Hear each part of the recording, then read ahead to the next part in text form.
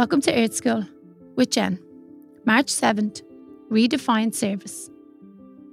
Service is a key, an important one.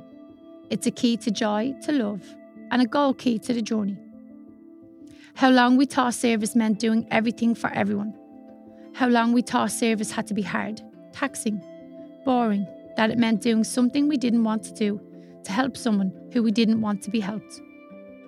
But now we're defining service differently. Service is joyful.